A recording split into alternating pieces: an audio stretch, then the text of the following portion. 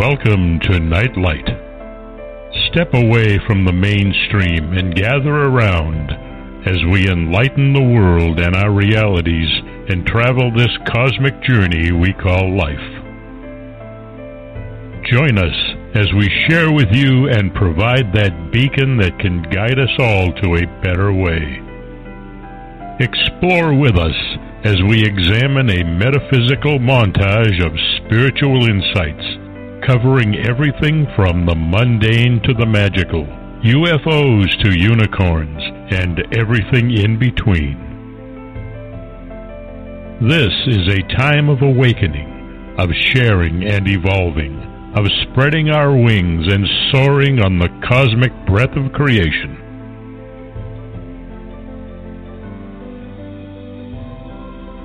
Come and join with other light-minded spirits as we weave our lights together to seek understanding, enlightenment, and, with a little luck, some wisdom. This is Nightlight, a reminder that you are never alone. And now, here is your host, the lovely, delightful, insightful, and all-around great gal, Ms. Barbara DeLong.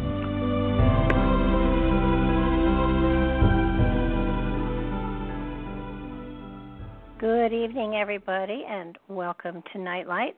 We've had a little bit of a rocky beginning, but I think we're going to be okay now. It appears that everything is functional, and my guest is in the queue, so I think we're all for go. I want to thank Ken Quiethawk, first off, for that amazing intro. He is an amazing native storyteller, and he and his wife have an amazing website called nativestorytellers.com. Please check it out because they are a magical group of people, and it's really, really important that we not forget that tradition. So, imagine a book of love stories that is actually a book about dying. Imagine a book that assists families, friends, doctors, and nurses in making end-of-life illnesses less stressful and more filled with love. Loving to the end and on, a guide to the impossibly possible, combines both of these into one. Lynn B. Robinson, Ph.D., uses her skills and experiences as a business professional, management consultant, hospice volunteer, intuitive, and afterlife death communicator to weave exceptional, intimate, complex, and physical end-of-life stories with transitional possibilities. It's an amazing book, and I encourage everyone to check out her website. She's at www.lynnrobertson.com. The book is a fantastic book, and it's the kind of book that people probably might not pick up, but really should, because we all are going to experience not only death, but being around ones that we love who are going on that journey ahead of us. And this book is an amazing collection of stories and insights and wisdoms, and it's also an amazing resource for more information if you need it. It makes the whole process a little more understandable, and it is an encouraging, delightful, enlightening book, strange as the topic may seem. So welcome to the show, Lynn. Thanks so much for making the second time round with me. Well, I'm glad we made it work, but I do need to correct one thing real quickly. The website is lynnbrobinson.com. And the B in the middle is important because there is another Lynn Robinson who is also intuitive and writes similar books. Oh, my goodness. Well, let's go for the B. Yes, absolutely. Thank you very much. lynnbrobinson.com. Yeah, I have to tell you, I am so grateful that you wrote this book because I think it helps people to understand so much better the process of what happens when this process begins in someone's life. Thank you. I hope it will do that for people, and I also hope it will open people up to talking about their own experiences so many people have had them and been a little bit afraid, Barbara, to talk about them and fearing that somebody would think they were weird. That's changing as, more comes out about near-death experiences, and more doctors and nurses even are willing to talk about it. But there's still a reticence among a lot of people, afraid to talk about the incredibly loving things that happen as people die, because, as you said in the introduction, they do, and also afraid to talk about getting clues from people who are no longer in their physical bodies about what's going on. It's a really exciting opportunity. I know that sounds weird, but it is. Well, after, I've had a couple of very close people close to me pass over, and I think one of the things that is so amazing, if you are open for the signals, for the magic that happens during this time frame, and it is magic. It is people crossing into another dimension, and it's an exceptional journey to stand by and watch as someone, I'm not saying go to the hospital and watch people die, but I am saying that when somebody close to you is going through that transition, the changes they're going through it's like a caterpillar turning into a butterfly. That's a beautiful analogy. It is amazing. I know when my aunt was passing away, my mother went and was with her, and she had been ill for a long time. My uncle had been ill for a long time, and she was sitting with my aunt, and my aunt started to chuckle, and my mother said, Mary, what's so funny? And she said, well, I was just talking to Grandma, Great-Grandma, and Great-Aunt Anna, and Great-Aunt Anna had a great sense of humor, and she was telling me a story, and my mother said, really? What was the story? And my aunt looked at her and said, oh, don't be silly. You were there, too. Now, they were all gone, So, and my mother said, well, tell me the story. And she said, oh, no. You know the punchline now, so it wouldn't be funny at all. So she never found out what the story was. But isn't it wonderful that your mother said, tell me? Because there are so many instances, and in the research that I did for the book and in talking to so many people individually and in first person, it's sad to me when I find that someone who is dying says something like what you just repeated, and the person standing there says, oh, you're imagining that. Oh. Yeah, it happens a lot, and it's so much more fun, and it's so much more enlightening, and it's so much more encouraging to the person who is dying when you can say, tell me about that. Oh, gosh, yeah, and that veil, right before they go, it gets so thin that they go back and forth and back and forth. And if they are able to talk, you can't pump them for answers, but you can listen more carefully and be more cognizant of the fact that they are not all here, that part of them is already on the other side, and you can get, some kind of hints as to what's going on there. I mean, not enough to write a book probably, but you've done that. But it's just it makes it a process that everybody. It's sort of like childbirth.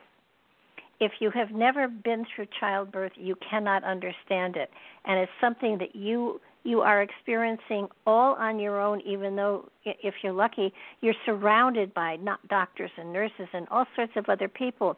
But you're on that trip all by yourself. And that's what death is like. It's very nice, though, when someone who is dying invites you into the conversation with others.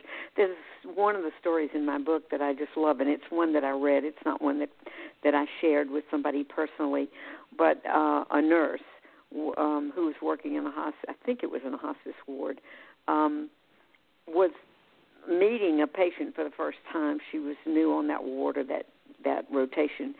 And as she was standing there talking to him, he said, you're going to have to excuse me now. They've come for me. And she said, oh, really? And she said, and who are they? And he said, well, I'll introduce you. And if my memory is correct, if it's not, somebody will read the book and want to correct me. But he said, well, this is my wife. And then he pointed to the other side of a little further over in the room, and he said, and there's our Savior. Ah. And he was Christian, and he was speaking, I assume, as Christ, because he simply said, and there's our Savior. And she said, well, thank you very much. And then she left the room to go turn in her information at the nursing station, put it into the records in the nursing station, and she came back to check on him 10 or 15 minutes later, and he was indeed gone. Yeah, they had come for him. Those stories are just, I had a lady that I met with a lot, and she was a nurse in the burn ward, and she had, there were two men who had been in a severe fire together, and they were in separate rooms, and they didn't want to tell the one that his friend had passed away, and so my friend was new on the floor, and they told her just say that he's sleeping, that he isn't here yet, and he's not awake, and so it went on for a day or so, and finally the gentleman that was still here said, I've been talking with Tom. Tom was the guy in the other room, and he says it's time for us to get out of here. And she said to him, well, if you think it's time, then maybe the two of you should sort of wander off. And as she left the room, and she turned and she looked back at it, and she literally saw a fog or a light raise up out of the bed and move over and merge with another light or fog that was in the room as well, and they dissipated, and he was gone. And she turned to the other nurse that was at the desk, and the other nurse said, oh, you'll see that a lot. It's the way it happens. And he and his friend went on together, and it was beautiful.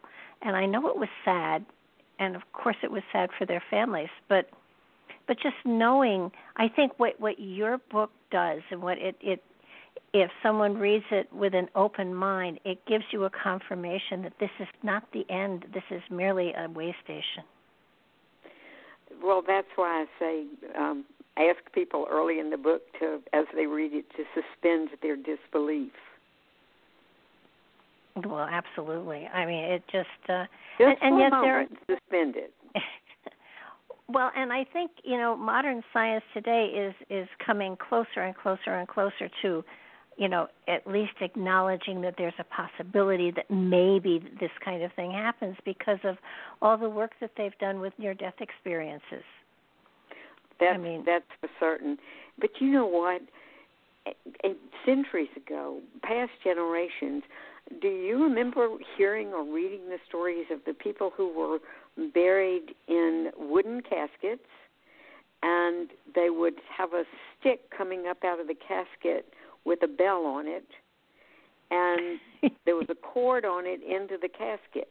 And if a cemetery keeper heard a bell ring, they would dig up the coffin, and it was usually someone who had come back to life. Wow. Or was buried prematurely. Now, they didn't have as good a measurements as we do now, but I would have a hunch that given all of the data that's been collected now and the hundreds of thousands of cases of near-death experiences where they were declared dead and then again were not, according to the death measurements, that the same kind of thing happened, centuries ago, and that was their solution. Yeah, that would be there was a very rich gentleman in California, and I think he was involved in movies, but I'm not positive. But he had a fear of being buried alive, and so he had a mausoleum, and there was a telephone line into the mausoleum, so that he. Now could that call one I hadn't heard. That's amazing. No, that was. I think it goes back to the 30s. And he was just so terrified that he would be locked in that mausoleum that he had a telephone buried with him that was live. And according to his will, they paid the bill so that the phone would be active for at least 10 years after his passing, just in case. 10 years. Yeah, that is amazing. That's wow. He wanted to have an out, but I think that one of the things also your book helps people to do is for those that are caring for these people, for those who are the caregivers, it gives them, first of all, a comfort, because you do get into some of the things to watch for and how to deal with people as their memories slip back in time or forward in time or just, transition to another place, how to deal with them and how not to correct them and how to go along with them no matter where they think they are. Well, so long as it's legal and not, not against your moral whatevers. Yeah, I often think of a story that a friend told me about his father, who actually is a pretty famous scientist in the United States, and it was his stepmother who was dying, and these are highly intellectual people, all of them, and his stepmother was dying and in a coma, and so his father didn't go into the office. He did most of the things via computer from his home. And he would sit by his wife's bed and read to her for an hour or two a day, and usually read a book that they had enjoyed together.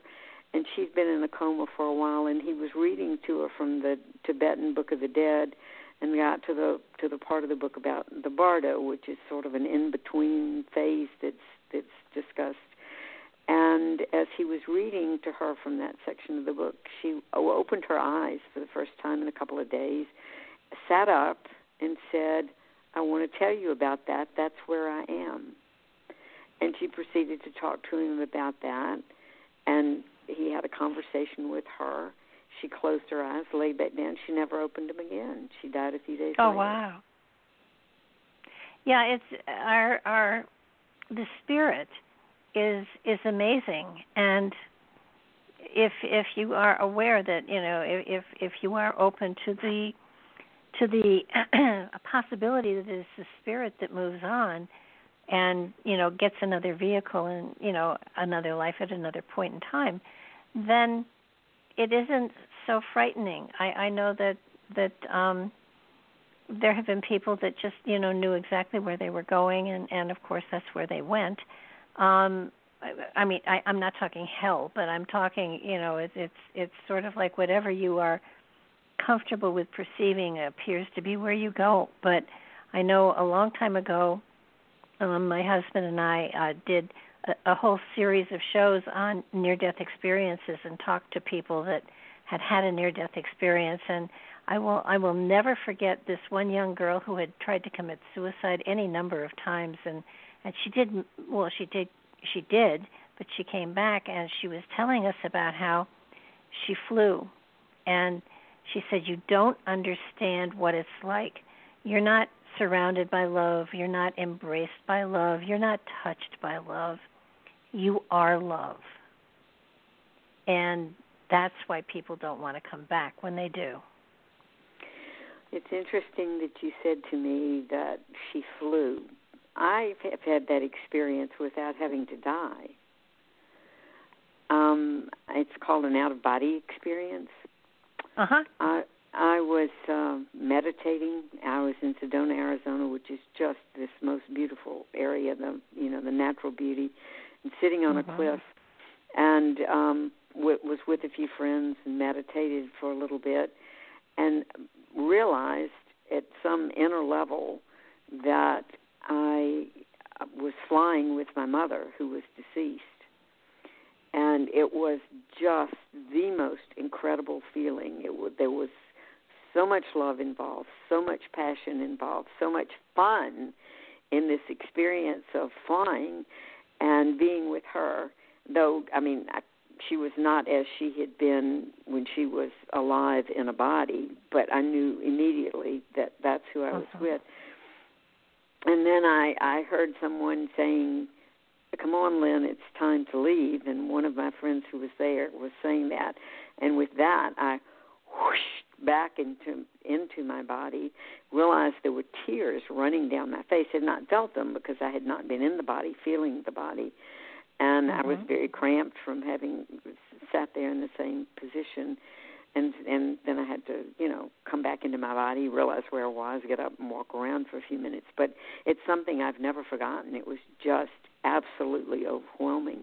And in the book, there's the story about my friend Hugh, and he didn't believe in any of this sort of stuff. The story's about visiting him in the hospital when he was dying, and a lot that had to do with that, and about his own life. And then about, I've forgotten now if it was 8 or 9 years after he died, having a dream with him.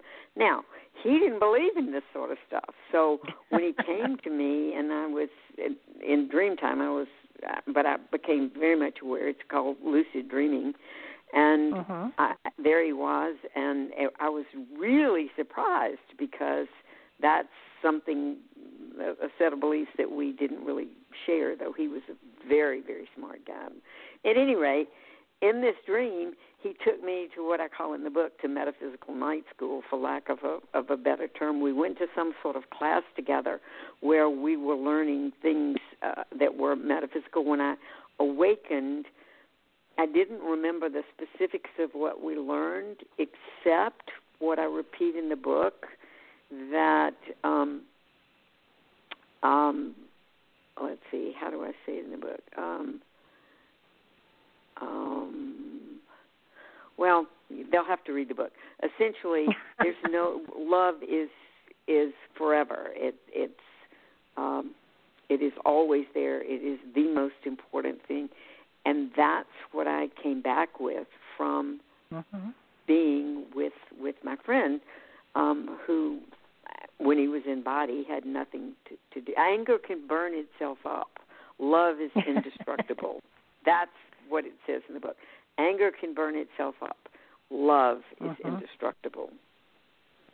Is that the one that his last words to you was that he loved you too, and he had never said that before? Yes. As he was dying. Yes. Yeah, I mean, his brother had called me to come to a city about 60 miles away because, well, actually, for him to talk to me on the phone, but his voice was so weak that I really couldn't hear him. And I didn't think I could get there till the weekend, and then I decided I had a couple of hours, and actually it took more than that because it's almost an hour drive there. So I went over there, visited with him, said I'd be back on the weekend, told him, I love you. I had never told him that before. He said the same, although we'd been very good friends for many, many, many, many years. And shortly after I got home, I looked at the phone, and there was a message, and his brother had called to say he had died just a few minutes after I left. There are so many stories about around people's passing. So many. It's almost as though there's an energy that goes out, and it sometimes they visit people who are close to them. Sometimes there's a message of some sort. It's I know that when my husband was dying of cancer, I really did not want to see him go. It was something that I just didn't think I could bear. And I was sitting with him, and I was talking to him, and he was in the hospital. He was in a coma. And I heard a voice, and it said, "Go home now." And now, anytime I hear stuff like, I question it, but I didn't question it. It wasn't his voice. It was just a voice that said, "Go home now." And I got up and I went to the nurse's station, and I said, I have to go home and walk the dog and feed the cats, but I'll be right back. And if there's anything, if there's a change or a shift or anything, please call me.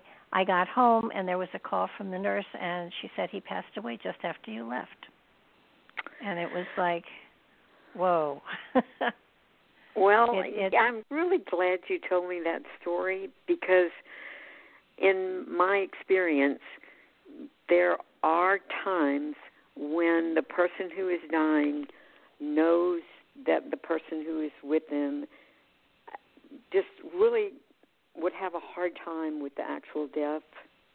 like couldn't bear to be there. Maybe they don't think so, but the dying person knows.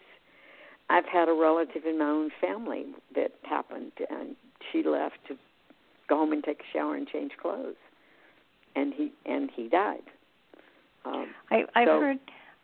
It's common. They often say, you know, they wait for the room to be empty before they go, or you know, it's different with each scenario. But there are times when there is just so much of an intuitive link between everybody concerned. My mother came down the stairs at our house one time, and she said, "Oh, it smells like a funeral home here," and her brother had just died.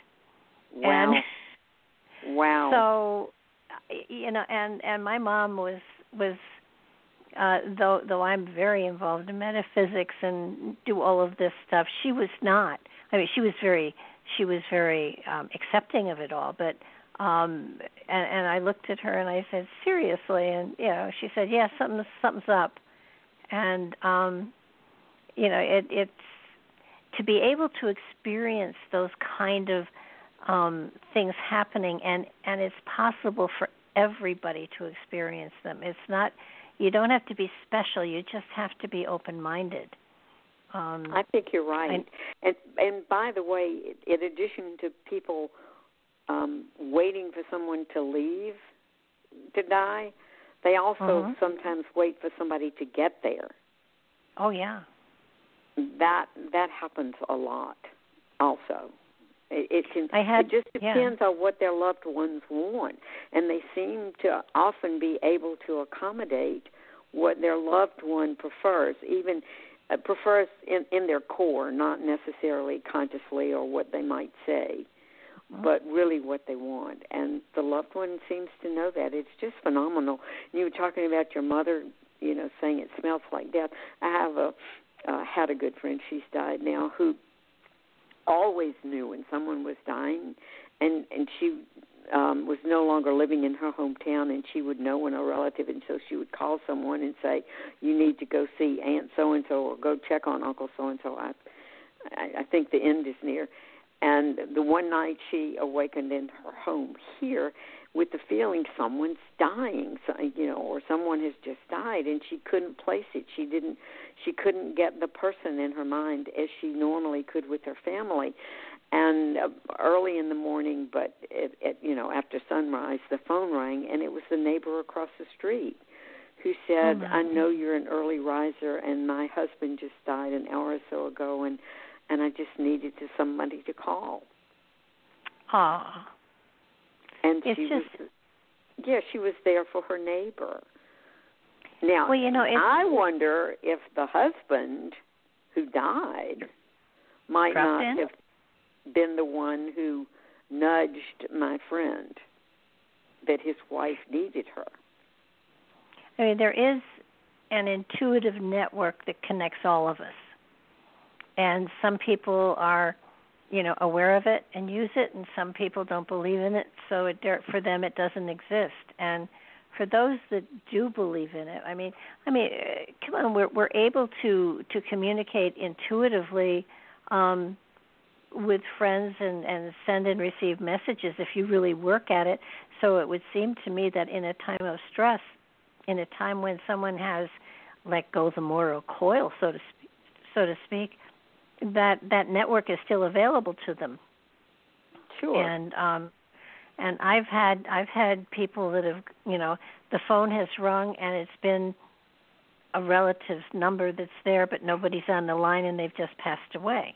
I mean, it happens all the time.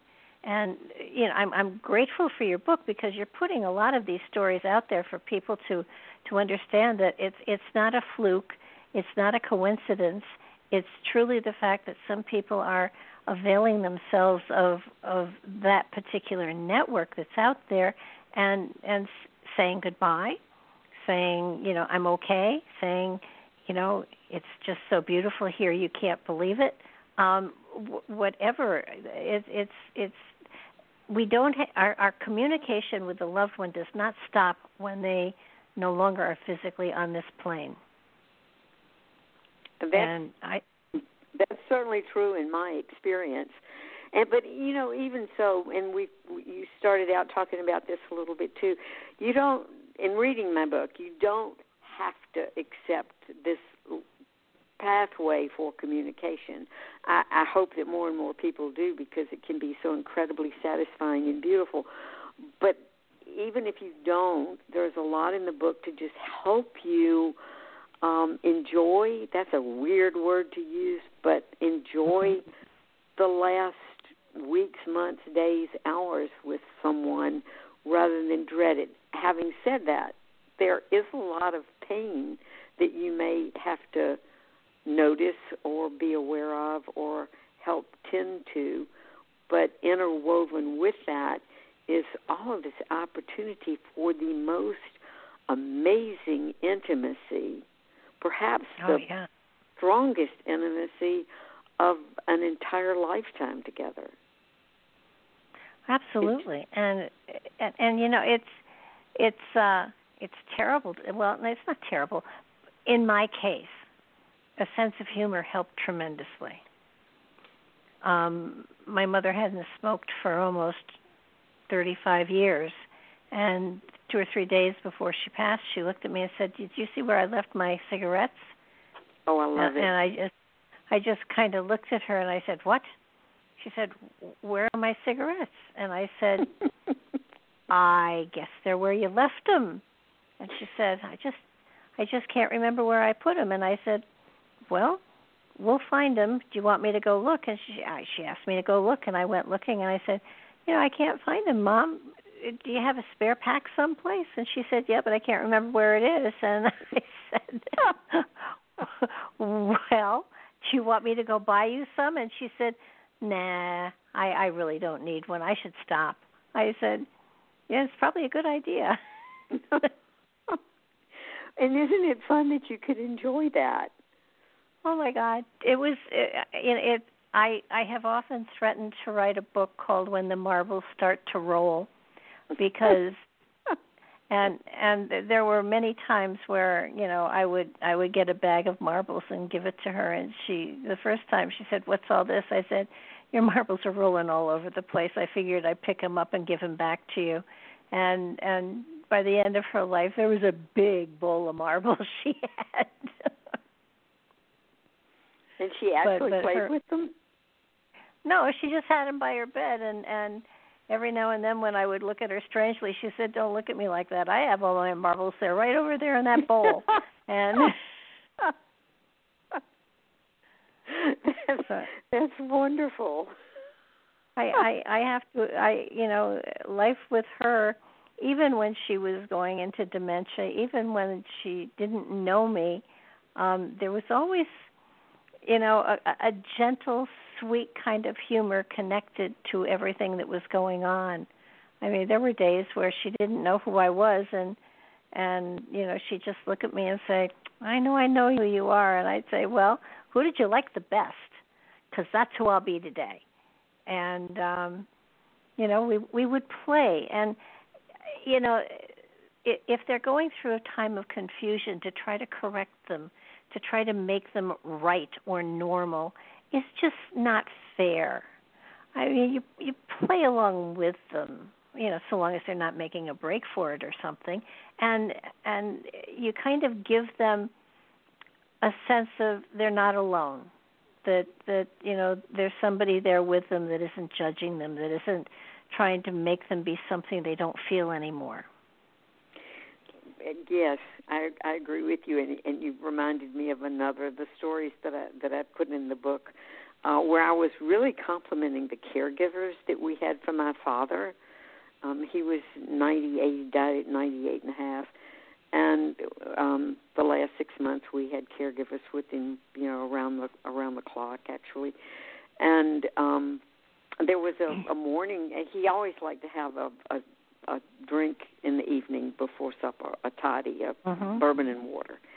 And he awakened in the morning and said and he took a nap in the morning and a nap in the afternoon at the end. So he'd get up in the morning, have breakfast, he'd be up for a little while, take a nap, get up, have lunch, be up for a little while, take a nap, and then have a toddy and supper and be up for a little while and go to bed, and that was the pattern. So he awakened in the morning and he looked at his caregiver and said, that was a really nice nap.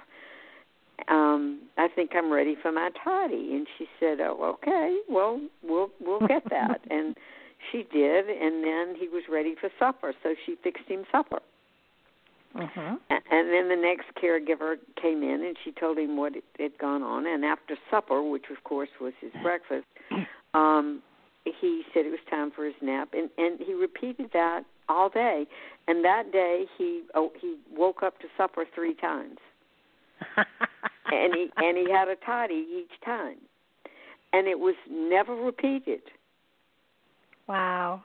It wasn't something that happened again and he woke up and he wanted 3 drinks of bourbon during the day. That wasn't it at all. He literally thought he had had a nap and that it was supper time. Breakfast, lunch, and supper were all supper time. And the caregivers went along with it, which was fabulous because he didn't get frustrated. He didn't get upset. He just had his supper. And he wasn't confused. No.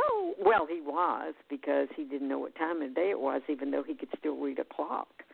But he but he wasn't confused. He wasn't confused about the fact that he was confused.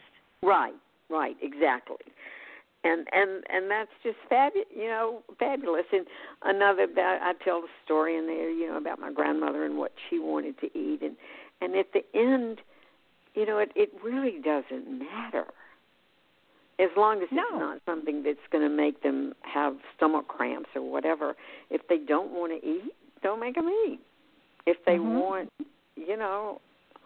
ice cream with cake. In fact, when my mother died, she was really sort of in and out of consciousness. She died a painful death from cancer, but it was her birthday, and there was a caregiver with her. She was at home with hospice care, and hospice care is so wonderful. I hope your listeners know that hospice takes so much pressure off of the family. Some people think that, no, they just give drugs and da-da-da. Well, they do. They give whatever the physician prescribes so that a person can be comfortable. There can be pain with some of the debilitation that comes with the dying process, and so hospice can get what you need and tell you the dosage and even administer it and all that sort of thing. But so mother was on hospice care, but also had people there with her, and she awakened and they said, "Do you want anything to eat?" She couldn't talk very much, but for whatever reason, because the caregiver didn't know it was her birthday, the mother mostly liked 2 things at the end. She liked onion soup, which a good friend fixed for her, and peppermint ice cream. Oh. And in analyzing that over the years, I think she could taste them. Whereas more bland food, she could not have tasted. So those were the 2 things that she liked. So I think the caregiver decided, this milk and ice cream, whatever. And always I had baked a cake for Dad, a bundt cake and no icing. And she had done it for years, and so I continued to do it. And the caregiver sprinkled a little bit of cake on her ice cream, and so she had ice cream and cake when she awakened that morning. Normally, that close to death, people aren't very hungry, and they don't eat. And that's because everything is shutting down, and the body really can't accommodate food and doesn't want to digest it. And at any rate, so I always liked that the caregivers were so sensitive to that. And then she had ice cream and cake on her birthday, which was also her death day. She died on her birthday. Having had ice cream and cake. Good for her. So you do what's comfortable for everybody, and even though she had a lot of pain, it was when they're still there to hug and kiss. If you like to hug and kiss, you do it. the two daughters of one of my best friends who died a few years ago. They were so cute. The mother was fastidious about her appearance, and they took makeup to the hospital, and they kept her hair brushed and a little bit of makeup on because they knew that she would want that. And they also curled up in bed with her and would just take turns lying in bed with her. Ah, now that's a wonderful, intuitive thing for them to have done. I know so many people are so frightened of death, which is about as natural as birth. That they're afraid of it and they veer away from it, and they don't. It's a time where you are transcending into another life, and it's a natural process.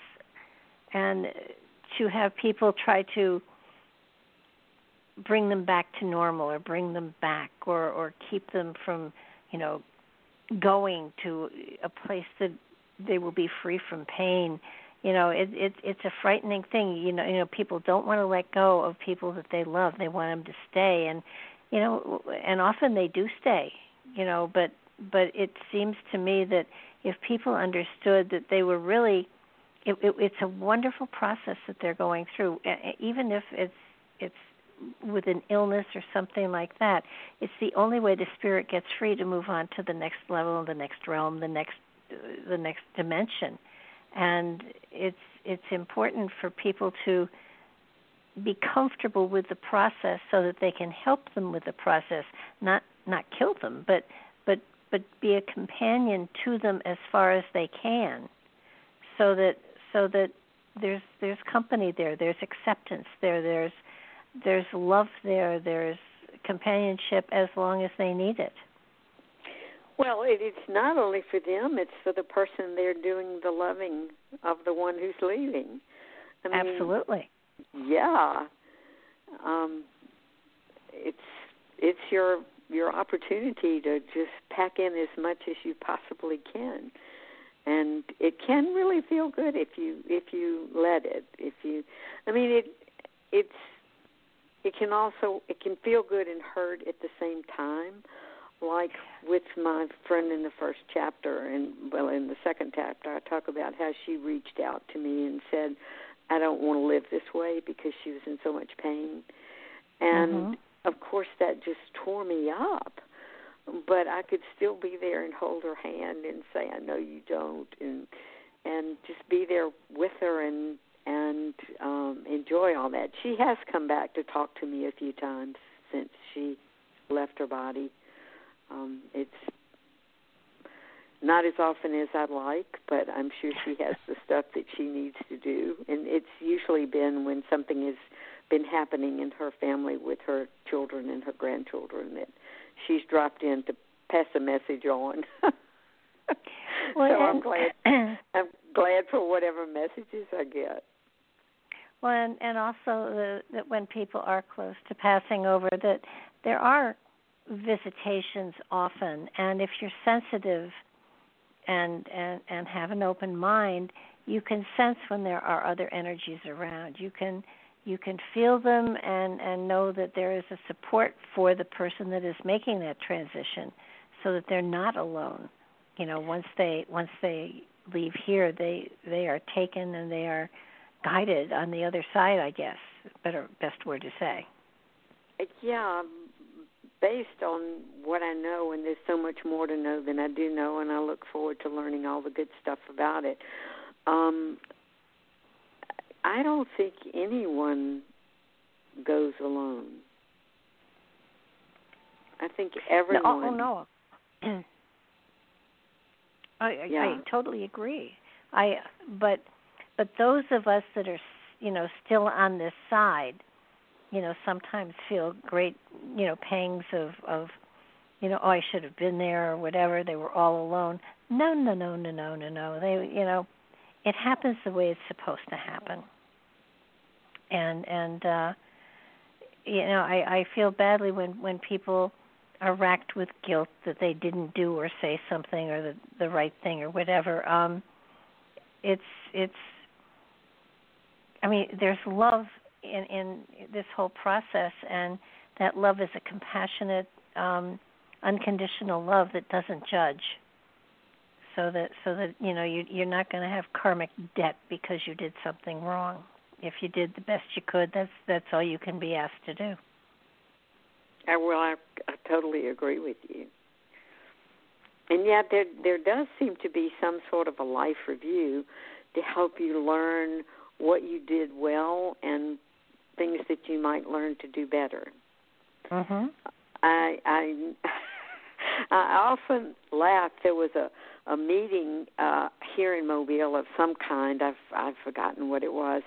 And Danian Brinkley was one of the speakers at this meeting, and he's had a number of near-death experiences and continues to work, I think, with veterans groups because he was in the military, and I believe it was in the military where he had his near-death experiences. And when I remember when I met him, and I'm not a small person. I'm tall and hefty, but he was even taller and more muscular and so forth. At any rate, he didn't shake hands with me. He just put his arms around me, hugged me, and literally lifted me off of the floor. And when he put me down, he said, "Now I guess I better tell you why I did that." And I said, "Okay." I mean, my eyes were big and wide. He said, "Well," he said, "because I died the first time, and I experienced all the things that I had done and the feelings I had and the feelings other people were having in relation to me. And I died again, and, that happened again." And he said, "So I wanted you to feel good because when I die, I'm going to feel good about hugging you, and I'm going to want you to have felt good so I can have my feel good and your feel good too." Fantastic. I loved it. I've never forgotten it. That was years ago. It was years ago. I mean, everybody's, there are so many different stories about what near-death experiences are. I know there are tons of books now written about it where it was thought to be a hallucination years ago, and yet they are proving that people. I mean, I think there's a scientist or a doctor that has written a book about his near-death experience, and he was clinically dead and then came back. So there are a number of physicians who have had that experience and have written their own books, and there are also a number of nurses who have done so. Raymond Moody, who is a physician, was the doctor who coined the term near-death experience. And he has continued to write and do work on near-death experiences and continues to mentor other people. But there are any number of books now that have been written by physicians and nurses who've had their own near-death experiences, and they're quite phenomenal. And, of course, they're able to talk about them. When they write about them, they spend some time usually sort of with clinical observations, sometimes from the inside out, as well as their clinical observations from the outside in. And by that I mean from their training and their knowledge of life and death is the outside in. But they also give it from the inside out, what happened to them and what their experiences were, and how it has changed in many instances their understanding of medical care and their desire to provide a different kind of medical care. So, yeah, you're right. There's a lot out there now. I think one of the things that with, I interviewed a lot of people that have had near-death experiences, and Patrick left that up to me because he was rather a recluse. And so I had the opportunity to speak to a lot of people, but certainly not the variety that certainly you have. But I found that without exception, the experience changed the person's life tremendously, and that basically they came back with a more loving, a more giving, a more compassionate philosophy on life, and that to whatever degree was appropriate for them, they made sure that in some way they were helping humanity where they might not have before. I would agree with that. I've also had experience with, in one instance, as I said, I started a near-death affiliated group here because when I started it 12 or 13 years ago, people didn't have the opportunities to express themselves that they do now. And as an after-death communicator, I had a certain resonance with them. So I started the group. One of the people who came, it's been 2 or 3 years ago now, so some years after I started it, was a man 2 states away because we were the closest group here. And he had been a minister and had actually spoken to congregations all over the world. And after his near-death experience, the way he wanted to talk to his congregation was very different. And they were not as accepting of him, and he didn't feel as comfortable with them, and he just decided he needed to find something else to do that would incorporate the near-death experience that he had more completely.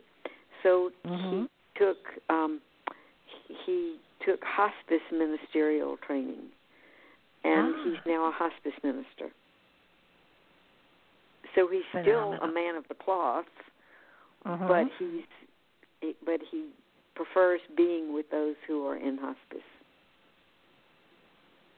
Well, they're the closest to the other side as you can get without actually being there. Well, so far as we know, I'm not. Yes. Yeah. Well, I think there are some magic. Yeah, I'll give you that. I'm sorry? I'll give you that. There are people that really are able to touch into the other side. There are. Yeah. But not a lot. Not yet, anyhow. Yeah.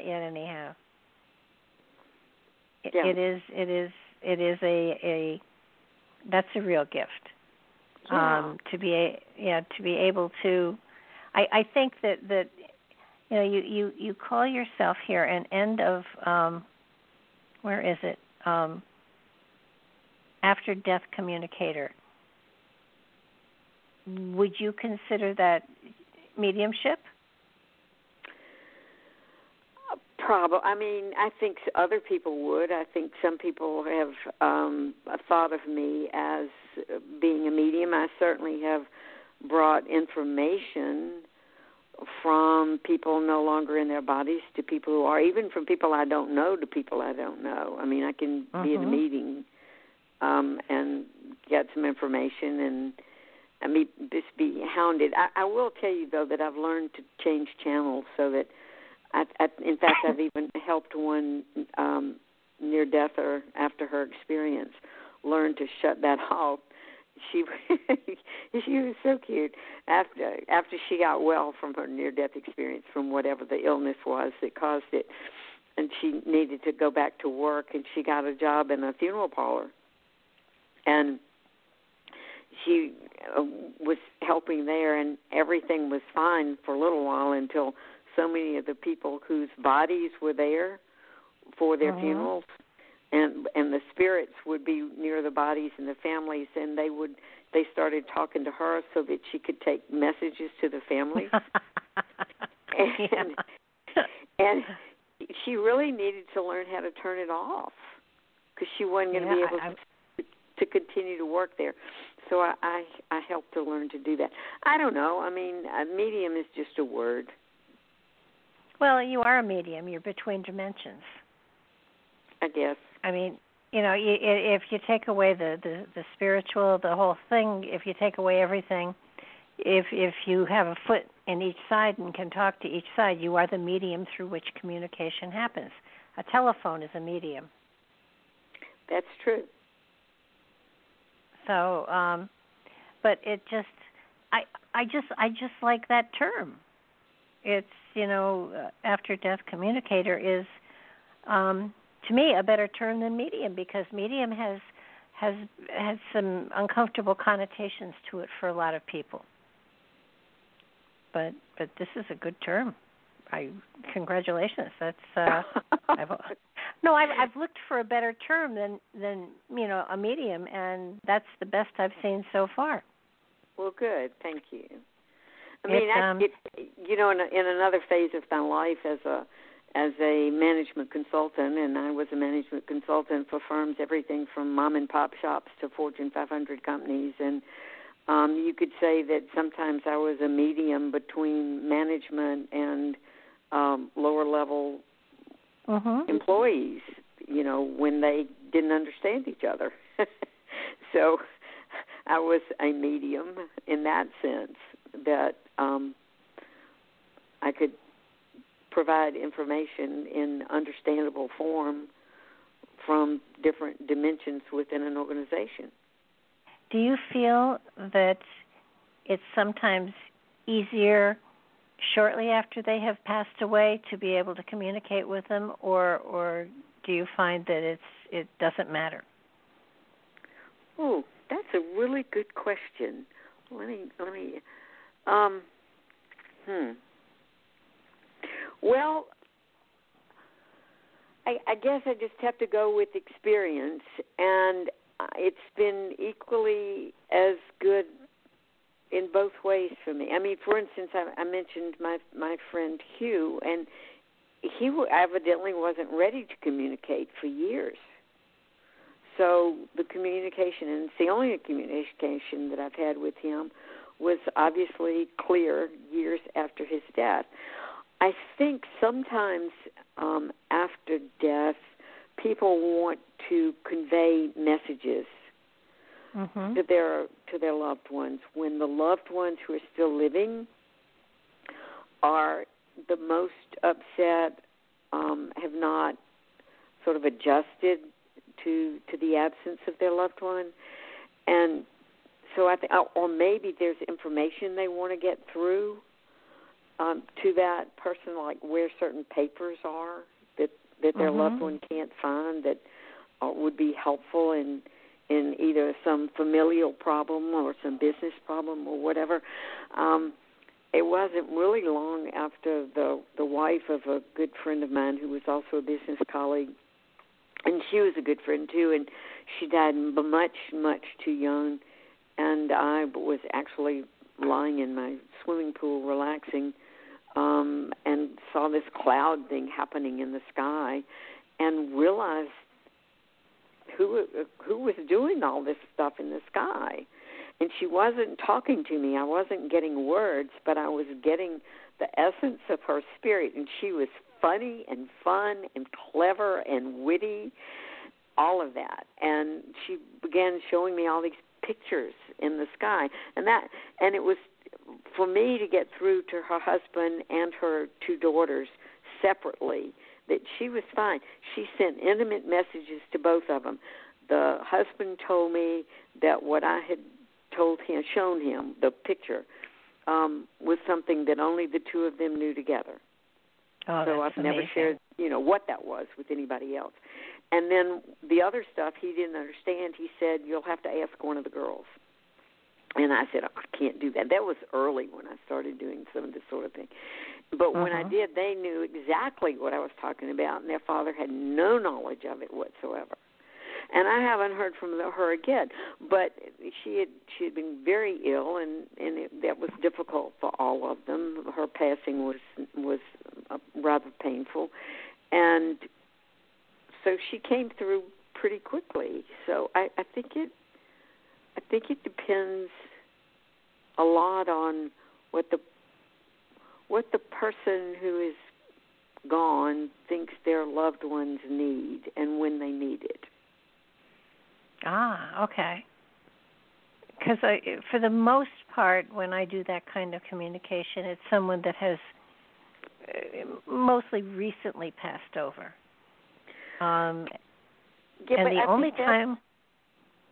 Go ahead. I'm sorry. And the only time that I've had something where someone has been gone for, 30 or 40 years was actually with with my mother. Her father died the year I was born, and he during World War II had a dahlia garden, and I thought where I lived with my mom, there was a perfect spot in the yard for a dahlia garden, and so I worked on it for months and months and months, and finally it was all growing, and where we lived there were street lights, so I could work through the night because there were street lights all over the place, so that I had light. And I remember one morning, it was probably maybe 2 or 3 in the morning, and I was sitting just looking at the garden, and there was that little mist that comes up from the ground at as dawn is approaching, so to speak.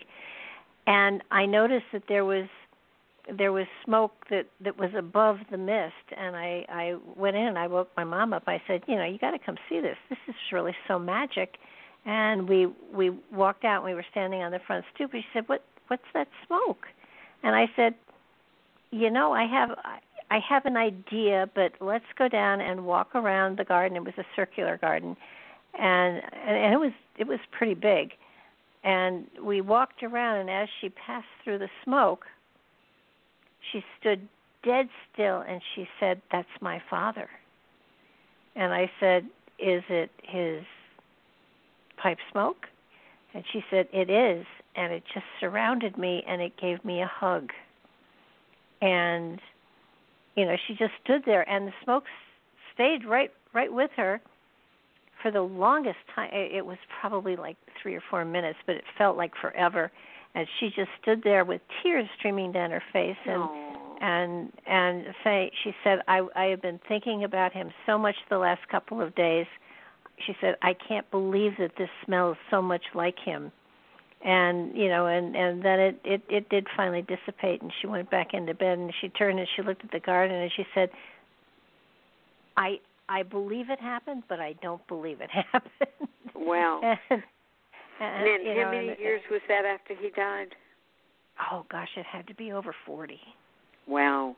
Now, that is unusual, except when, you said your mother had been thinking about him, or when someone is sick, or when something really exciting has happened in a family. Those are the times that I'm more aware of people who've been gone that long showing up. I think my grandmother was very ill at that time and was probably getting ready to pass over. But and so he was coming back to accompany her. Yeah, but just letting my mother know that her mother wouldn't be alone. It was every now and then something magical like that happens, and usually, as you said, it's around a time when there is a trauma or someone is going to pass, and again, it's magical. It was sad that my grandmother passed, but it was also magical that and my mother said, I can't tell anybody about this, but this is just so magical.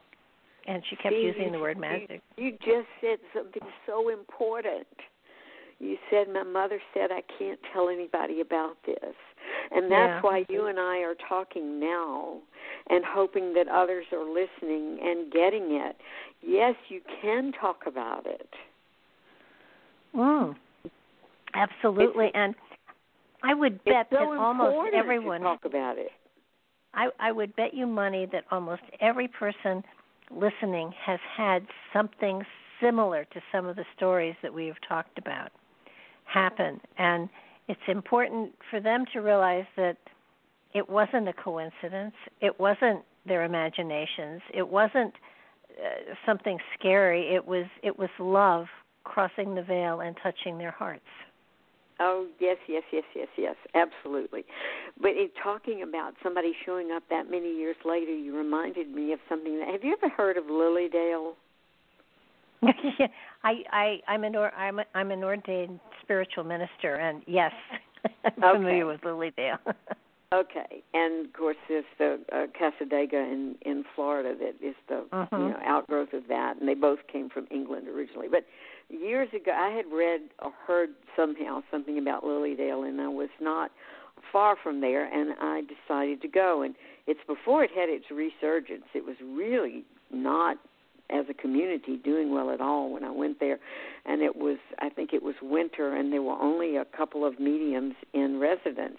And I was kind of beginning to recognize that part of myself. And so I wanted to just see the grounds, and I went to the prayer thing at the Stump or wherever it is. And then as I was getting ready to leave, I noticed that there was a sign out at one house that there was a medium in residence. So I said, what the heck? And knocked on the door, and it was a guy, and I went in. Long story short, 2 people showed up to talk to him about me, and he described the 2. And the 2 people he described, the only people I could imagine that they were my 2 grandfathers. Now, I must have been, I guess, in my 40s at the time. And the only grandfather I remember died when I was 4. The other one died when I was an infant. I wasn't even 2. And so I really had never known him. I'd only seen pictures of me as a baby that he was holding me. But I knew immediately that's who he was. And in both of these instances, they had both been dead at least 40 years. Wow. So well, there is no time. Yeah, there's no time on the other side, I am told. We'll find out. Yes. My husband and I, he was very much into the paranormal activity, and I'm in more to the spiritual metaphysical side of it. And we actually agreed on just about everything except how to eat a steak and reincarnation. And so we decided that, I believe in reincarnation, and he did not. And so when he was well, before he passed over, we were talking, and finally he said, look, there's no way we're ever going to settle this. And I said, oh, yes, there is. I said, whoever goes first comes back and tells the other one. And he looked at me and he said, fine, and we shook on it. Now, I haven't heard from him, so I kind of assume I'm right. And he just isn't about to admit that there is reincarnation even on the other side. But well, I have a hunch you'll hear from him in some oblique way that will test you.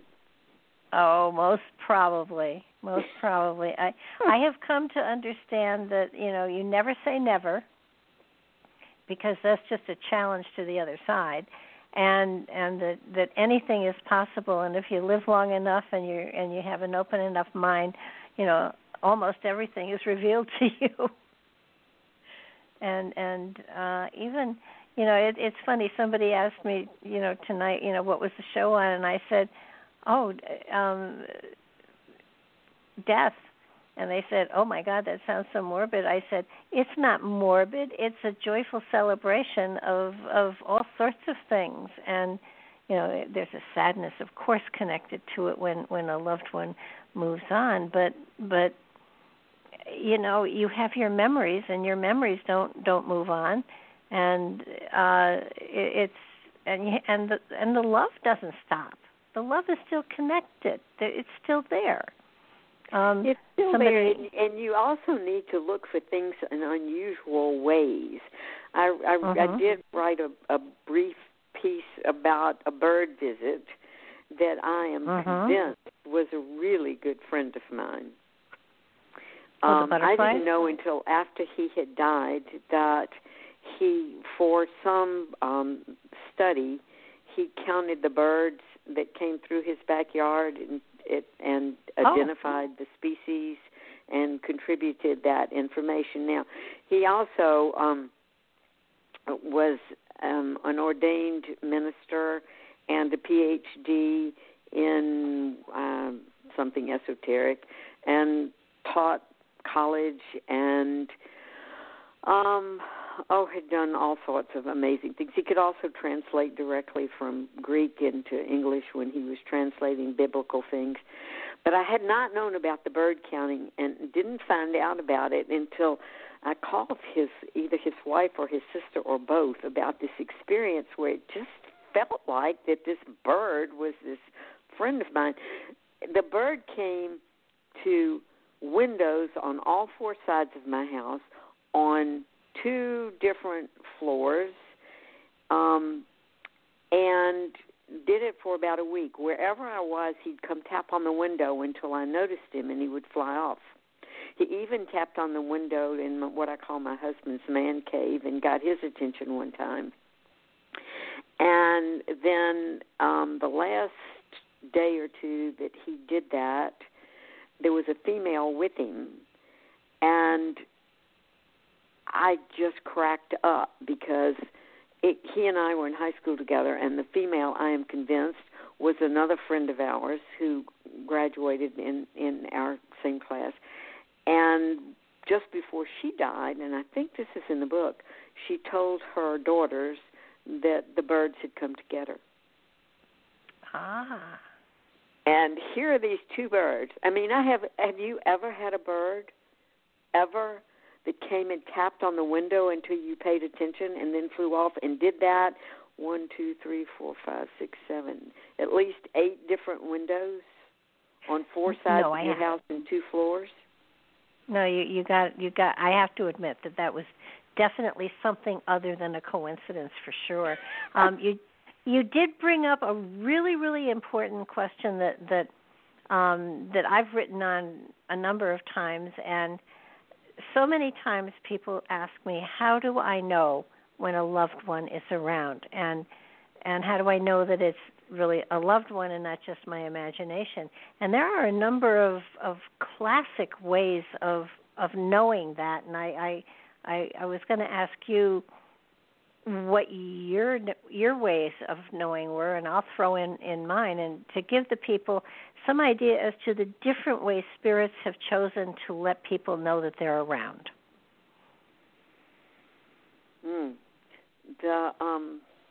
Well, that was a silly, funny one that I just told you. There's one in my book, where I mentioned with a cousin of mine as she was dying, and we talked about, how are you going to let me know that you're okay once you are gone?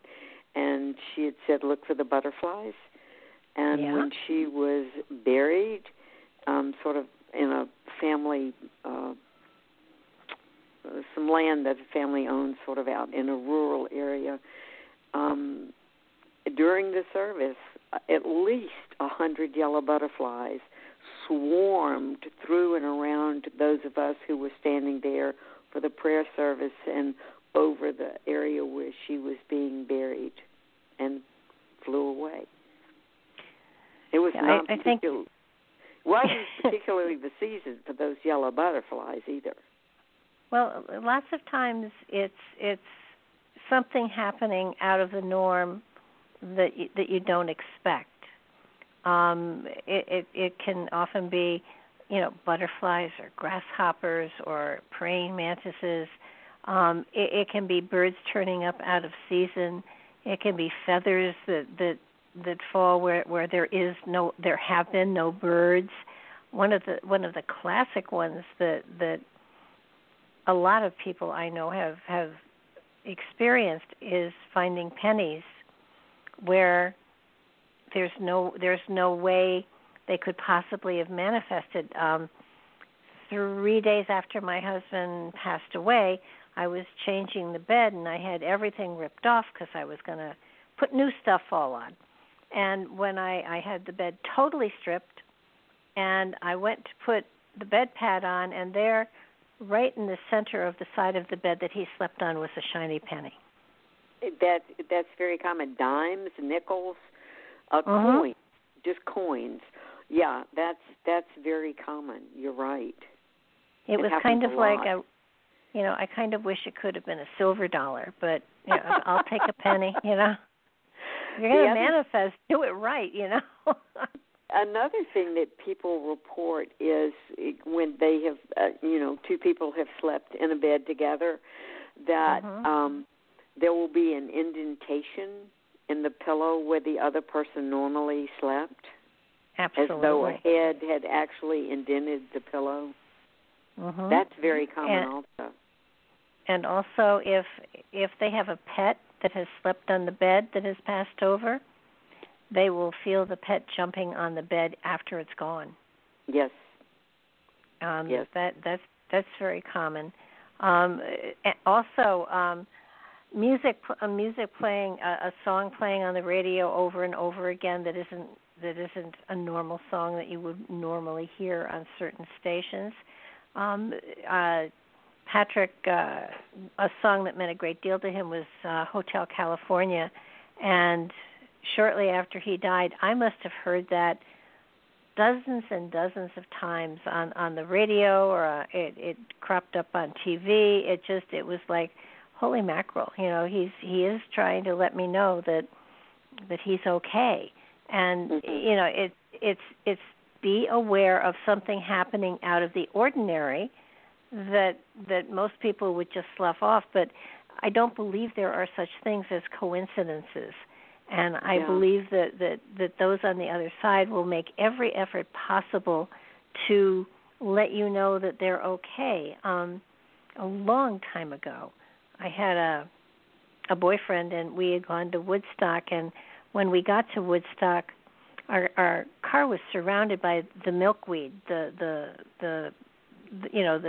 seeds of the milkweed, and it was so thick, it was unbelievable. And we went into a store and we got something and noticed, it was all clear. We came out and suddenly we're surrounded by these milkweed pods again. And it must have happened 5 or 6 times that day. And after he passed away, probably about once a year, I will suddenly be surrounded by a cloud of milkweed. And, to my knowledge, none of it grows around where I am, and yet a cloud of milkweed will surround me, and it will be kind of like, this is kind of cool. This is, I recognize that it's from him, and it's kind of it makes me feel warm and fuzzy. Sure. Also allergic because I'm allergic to it, but aside from that, it's a very nice experience. But and another thing that is mentioned frequently by people is smelling the aftershave of a man. Oh yeah. The one that they wear all the time, or the perfume of the woman. In strange times and places that you pick up that whiff, and it's like, okay, that's how they're letting me know that they're right here, right now. Or if they smoked, to smell the cigarette smoke when there's no one smoking around them. Yes, that too. Though that's not as common as it used to be, I don't think. Because, oh, yeah, no. Right. So that's a generational thing, I'm afraid. But, it's there are so many ways that the energies on the other side do try to let us know they're okay. And a full body manifestation, while it would be great, doesn't happen that often. Sometimes there are shadows. Sometimes there's somebody there. Sometimes people actually get hugs from behind, but they get the hugs, and that's a cool experience as well. It's a transfer of energy, and it gives you the chills, and it makes you feel warm and fuzzy all over at the same time. Yeah. I know that there was a medium who came to Mobile. Actually, he was a businessman for many, many years, and mediumship had run in his family. So, and he uses that term. And so mutual friends wanted us to meet, and when I met him, I kept talking to him, and I was just totally distracted because I kept seeing another person behind his left shoulder, kind of looking at me over this man's shoulder, and I said, "Does this guy always travel with you?" And he said, "What do you?" And so I described him, and he said, "Oh yeah, other people tell me." He said, "I usually know when he's there, but he's never let me see him." Oh my, that's kind of cool. Yeah, so that was kind of interesting. That actually he was from another time period. And I could specify that. One of the most interesting things I've ever had happen was when I met a woman at a conference once, and as I was looking at her, I saw her in 3 different types of dress, and it was obvious it was in 3 different centuries.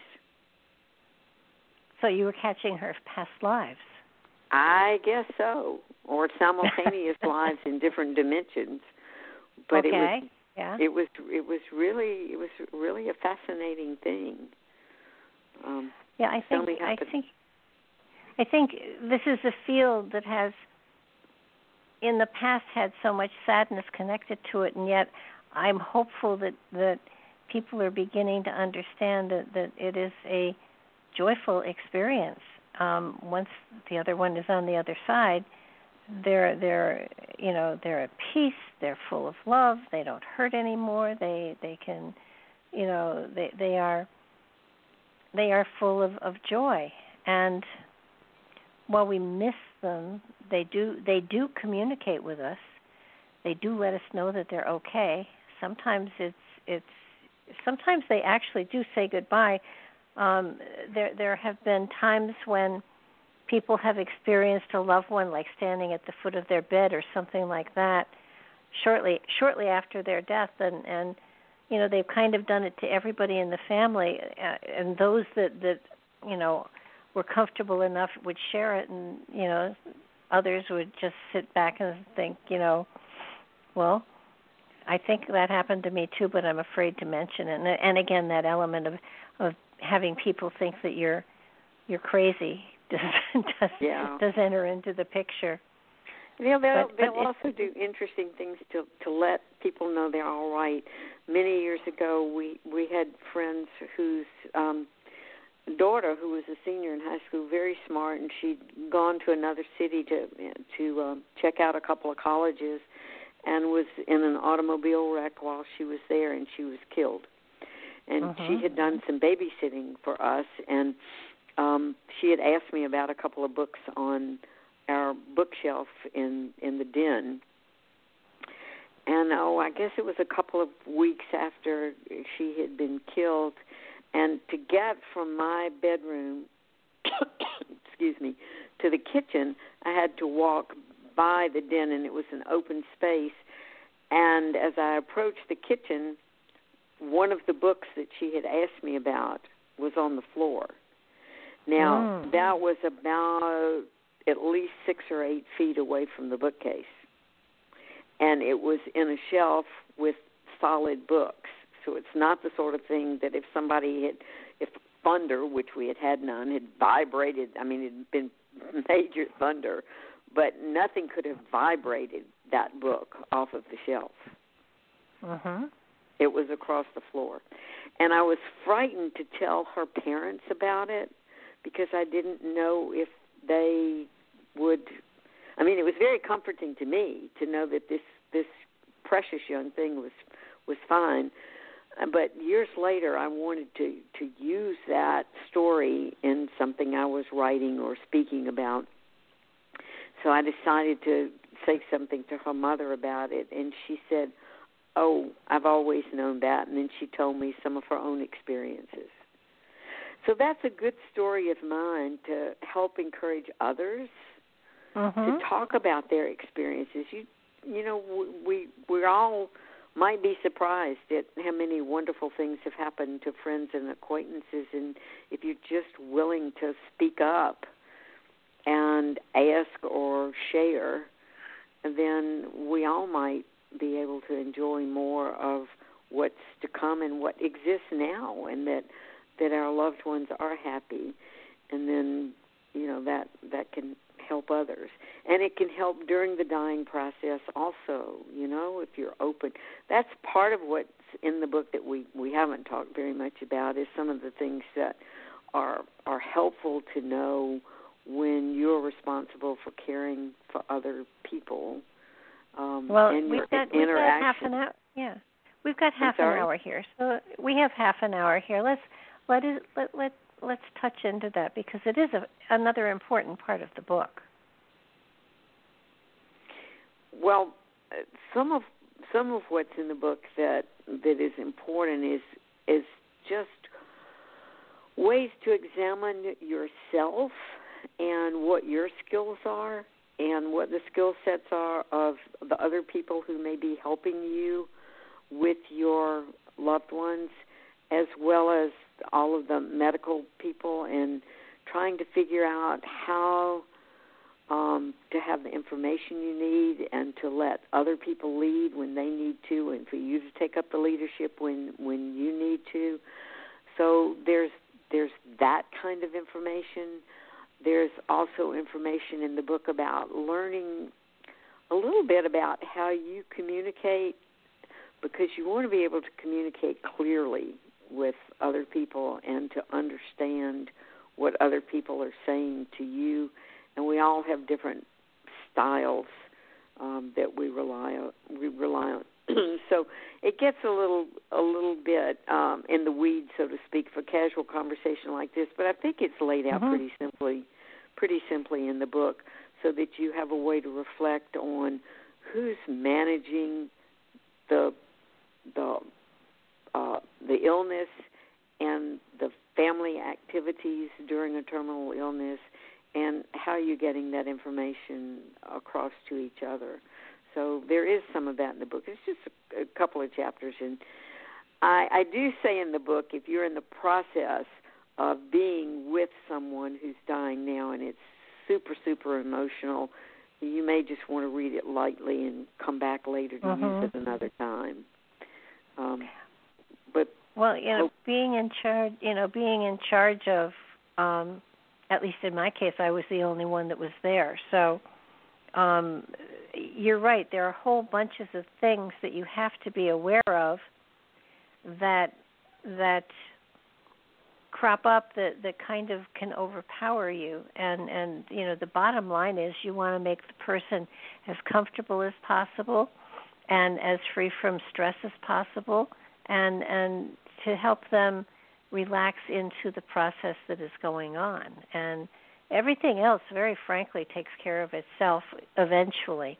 If you have a team, it's even better, because then you can designate different chores or different aspects, because some people are really, really good with being, the mushy person that's there and being kind and compassionate, and other people are better at talking to medical practitioners, and other people are better at handling the bills. So if you've got a team, that's fabulous. And if you don't, people are usually very understanding about what you're going through, and do help as best they can. But you're right. There is definitely that aspect of it. It isn't, your priorities, of course, the person that is crossing over, and you do your best to be supportive of them in every way you can be. And sometimes it's very challenging. And sometimes, I think I went for a couple of years without really much sleep at all, maybe 2 or 3 hours here and there a night, because I was listening to see if I was going to be needed or whatever. But it can be stressful and it can be tiring, but I will tell you that at the end of the entire process, you are so grateful you were there to experience and share in that experience. Oh, I totally agree. And you've mentioned an important thing, talking about stress. There's a book that's written years ago, and I think it's in its 4th, 5th, maybe even 6th edition. It's called The 43-Hour Day. Yeah. Yeah. For people like you who did not have someone to share in some of the responsibilities, and with someone who is no longer able to really think for themselves. It can be exhausting. And there are ways to help yourself with that. It's not always as simple in the moment, but if you think about it ahead of time, and that's one of the things for people who don't have someone now who would die. All of us are going to have people we love die, period. And we're going to die, period. So that's one of the things about going ahead and reading the book, Loving to the End and On now, and getting some idea of some of the things that may come about and how you can help yourself and help the people that you love. And some of the things you can look for that are funny and fun, and some that are passionate or full of pathos. It's one of the most intense times of life, you know. Oh, it is, and well, I mean, you had quite an experience with your father for a while, and that was tough on you. Yeah. Well, we go through times where we do the best we can, and then we look and think, well, maybe this wasn't the best. Maybe there's a better way to do it, and you were able to get him into a comfortable place at the end of his life, so that he was comfortable, stress-free, and loved. That's what we all try to do. Well, most of us try to do. Yeah. And, we all have friends who sometimes need relief. And sometimes it's possible to say, why don't you let me come sit with your mother, for instance, and you just go take a nap? That would have been heaven. And I don't think people understand that it is those simple things that mean so very much at a time like that. Just so that you get a chance to get 3 straight hours of sleep, or to go out and get a massage, or any number of things. It's for some reason when people are going through situations like that, a lot of people feel, oh well, I'll give you space. Well, thanks a lot, but company would have been nice too. It's some people draw away from you when you're going through something like that, and those are the times that you really want to have somebody you can just talk to about the Yankees game or a sitcom on TV, or just a little bit of a normalcy. You said something really important about wishing that they would come. I think sometimes people don't want to, and I'm sort of putting quotations around this word, to intrude, and they don't realize that it's not an intrusion to just ask. Oh, yeah. Yeah, it just until you have been through this procedure, you don't have the full richness understanding of what it is to just give that little bit of care, that little bit. I mean, the person who is making this transition is in a world of their own. You do your best for them, but they're in a world of their own, and to have somebody come in and kind of let you know that you're okay too is a good thing. And I know that there are so many people out there that, of course, the older I get, the more people die. Tell me about it. I think we're pretty much the same age here. So it's kind of like you kind of want to share with others your experience of being with somebody that has passed over. That's why I think your book is fabulous, because it does give so many different scenarios of people that have passed over and things that have happened, and it gives people, it makes it a more common, I mean, it is a common thing. People pass over all the time, but it should be something that you can talk about without, hushing your voice and talking low. I mean, sometimes it's hysterical sometimes there are fun things that happen. Like your dad getting 3 drinks out of somebody in one day. Not bad. So that there are those times when their process is fun that you can laugh about. And I know after my mother passed away, my sister and her husband, my son and my daughter-in-law, and I, we went out to dinner, and I think my mom she had passed like 2 days, and we were arranging funeral and stuff like that, and we went out to dinner, and my mother drank Manhattans. That was her drink, and so when they ordered drinks for the table, he ordered one for Grandma, and we put it in the center of the table, and I thought that was fine. That was a lovely, okay, here's your drink, Mom. And my son picked it up, and he wouldn't drink a Manhattan if you paid him, and he said, okay, you have to take a sip and tell a funny story about Grandma. And since I had lived with her for the last 30 years of her life, guess who had the most stories? And who drank the most Manhattans? And I finally, after I think the second one, after it had made its rounds, and many people would just pass it on and say, I don't have a funny story today. And so I finally said, look, I don't mind sharing funny stories about Mom, but I'm not drinking any more Manhattans because I can't stand them. And what a wonderful thing to have done.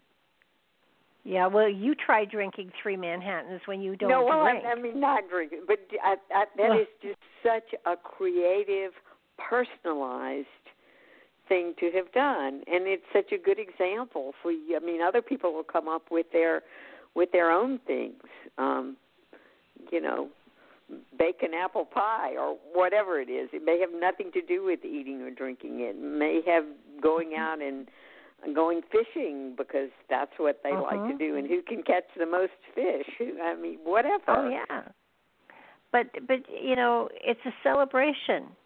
It's a celebration on the other side when the person arrives, and there should be a celebration on this side that they made it.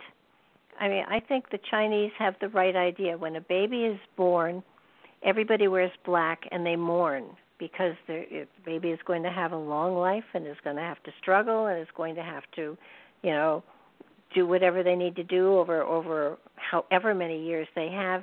And then when someone dies, everybody wears white to celebrate that they made it through.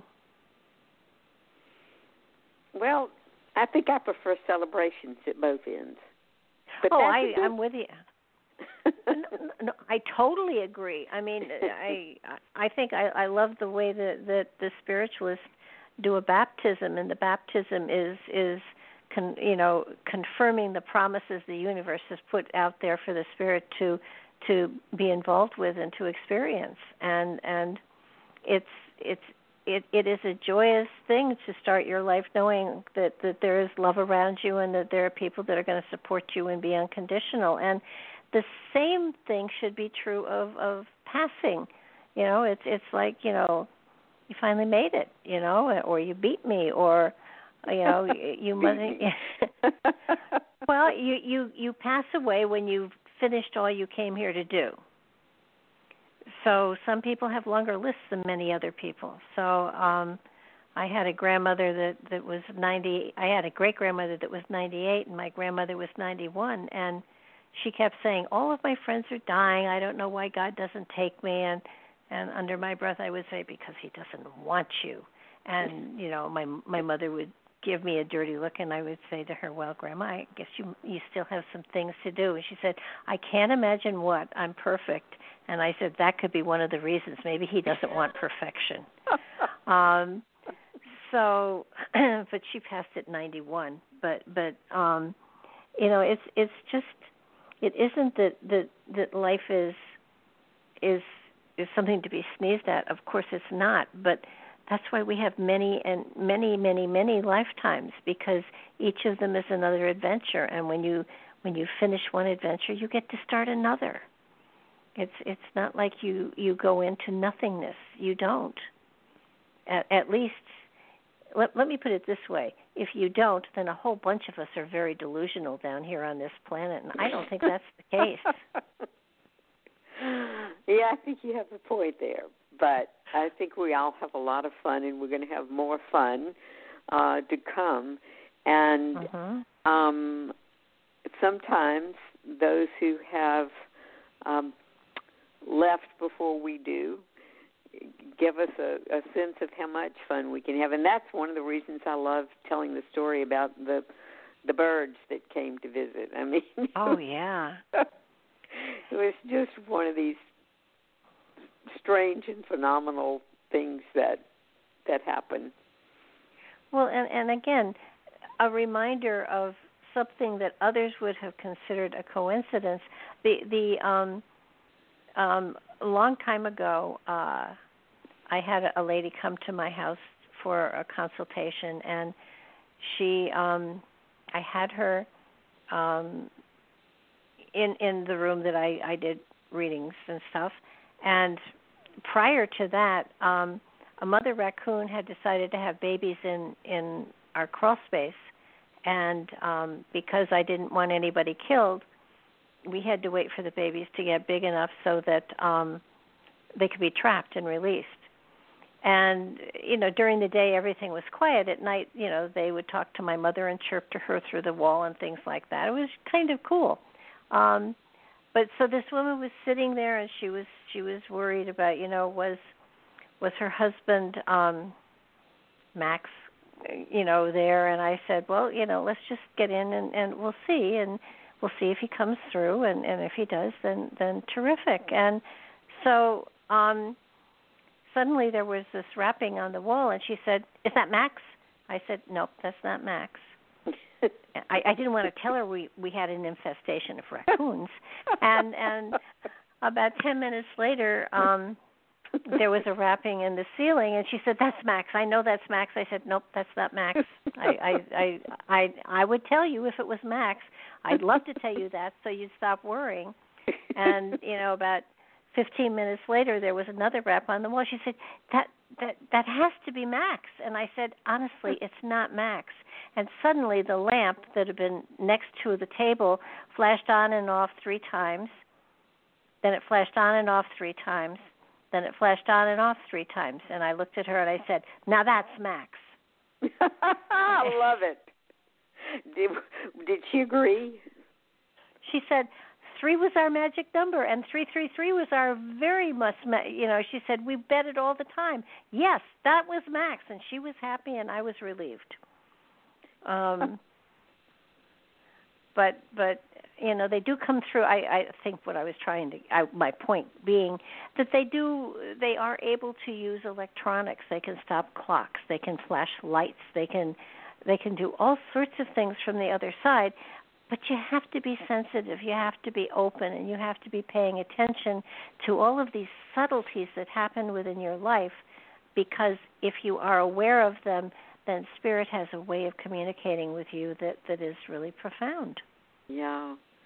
A relative of mine has a clock that stopped when her husband's, I think it was her husband's aunt died, and it was in a different state from where the clock was. Anyway, the clock stopped at the moment of death.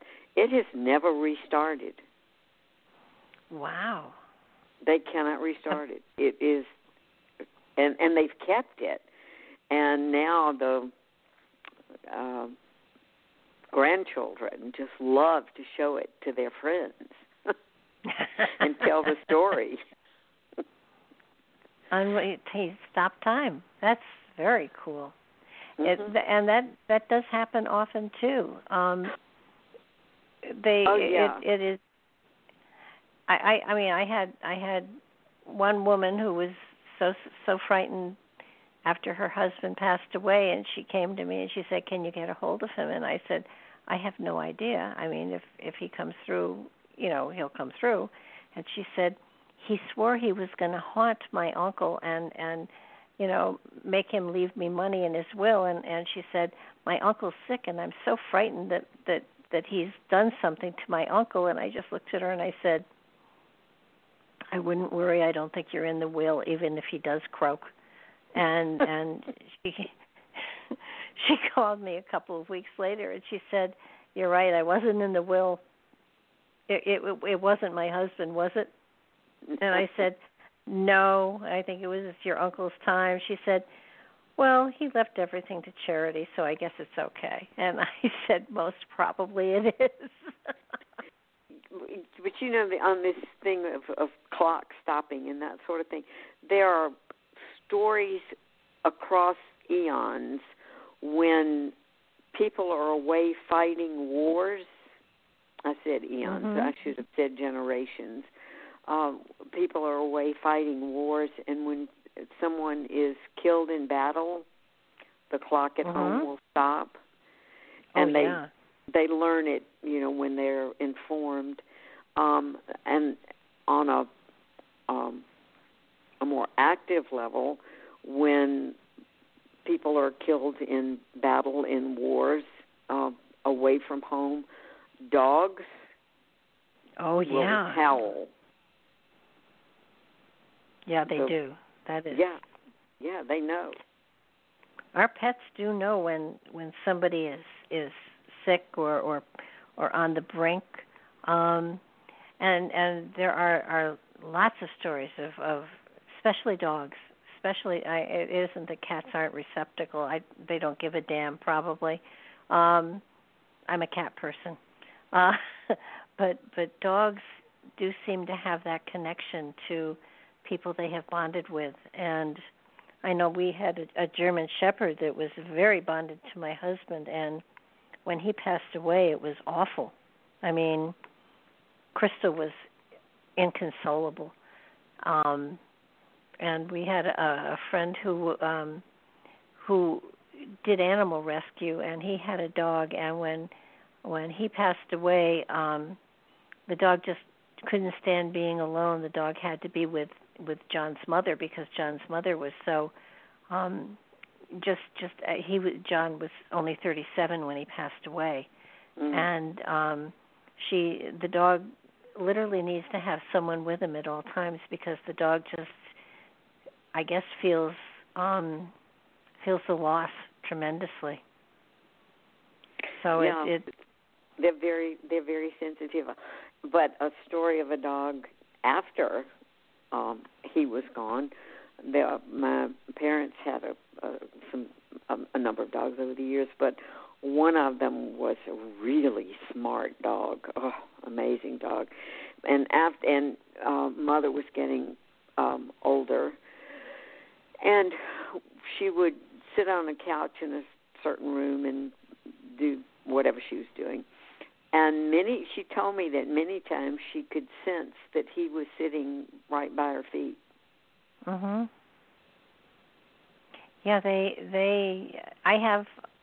I tell people often here at the house, I had a cat and his name was Smudge, and he's been with me ever since he passed away, and I told my cleaning lady when she started cleaning, I said, look, you're going to every now and then see a gray cat, but it's I guess for want of a better word, I said it's a ghost. It's Smudge, and she kind of looked at me like I was nuts, and maybe 2 or 3 weeks later she came to me. She said, I saw Smudge upstairs. I said, yeah, that's where I used to hang out, and that was like 15 years ago, and her sister was here helping her pack something up, and she was saying, I thought you had only, she said, her sister said, I thought you had 3 cats here. I said, yeah, just 3. And she said, well, who's the gray one? And Wendy looked at me and said, that's the ghost. And, wow. And her sister looked at her like she was crazy. And Patrick, when he moved in, I told him about Smudge. And, he looked at me like I was nuts. And one day he was sitting at the table, and he looked under the table. I said, what's up? He said, this gray cat just walked against me and rubbed against me. We don't have a gray cat, do we? And I said, no, that's Smudge. And he shows up all the time. So he could both see him and feel him. Yes. Oh, absolutely. That is profound. It's the coolest thing. I'm getting ready to move to Nashville, and I hope Smudge comes with me because it's so cool to have And many people see him. They just, because there are 3 other cats in the house, they just assume it's one of the other cats. Except my cats are black and white, and Smudge was gray. So if he doesn't come with you, how are you going to find out if he hangs out with the people who are there, who come after you? I suppose I should warn them when I sell the house. I have his ashes. I'm going to take his ashes with me. Hopefully he'll come with the ashes. Oh, maybe that'll help him locate you. But I think he can locate you without the ashes. Oh, he was the coolest cat ever. He really was.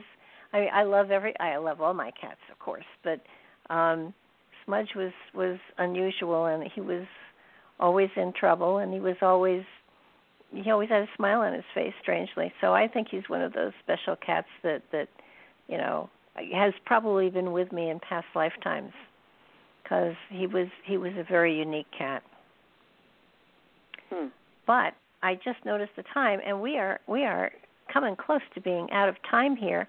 I want to remind everybody that the title of your book is Loving to the End and On, A Guide to the Impossibly Possible, and it is a charmingly wonderful book with a plethora of information at the back, with links and books and all sorts of things that can help you in this time frame. And Lynn's website is www.lynnbrobinson.com. Do check her website out, because it is a special website. And I'm hopeful that we have put some loving laughter into a concept that people, kind of want to wear black and mourn at, which is fine. If you want to wear black and mourn, go for it. But there is also a sense of celebration and love and light connected to passing away as well. And everything has to balance out, and you have to process things at your own pace and your own rate. But that you're not alone ever. And that there are people on this side that can help you if you are going through a difficult time. And for those who are passing, the book gives a tremendous amount of very good information as to how to cope with some of the things that do pop up. And it gives you a sense of feeling that you're not alone, that others have been through this, and others have lived through this, and others have lived to fight another day. Is there anything you'd like to add to that, Lynn? I just wish people lots of joy and happiness and fun as they embrace goodbye, but welcome hello in some new time. I think it's also it's not really a goodbye. It's just till we meet again. Exactly. Because we do. So I want to thank you so much. This has been a delightful 2 hours. It went by really fast. And I appreciate talking to you, and thank you so much for saying the nice things that you have about my book, and I'm so glad you enjoyed it. And I hope that others will, and that they'll encourage their friends and physicians and nurses and hospice workers to all take a look at it. And I'd love to hear if it's helped them.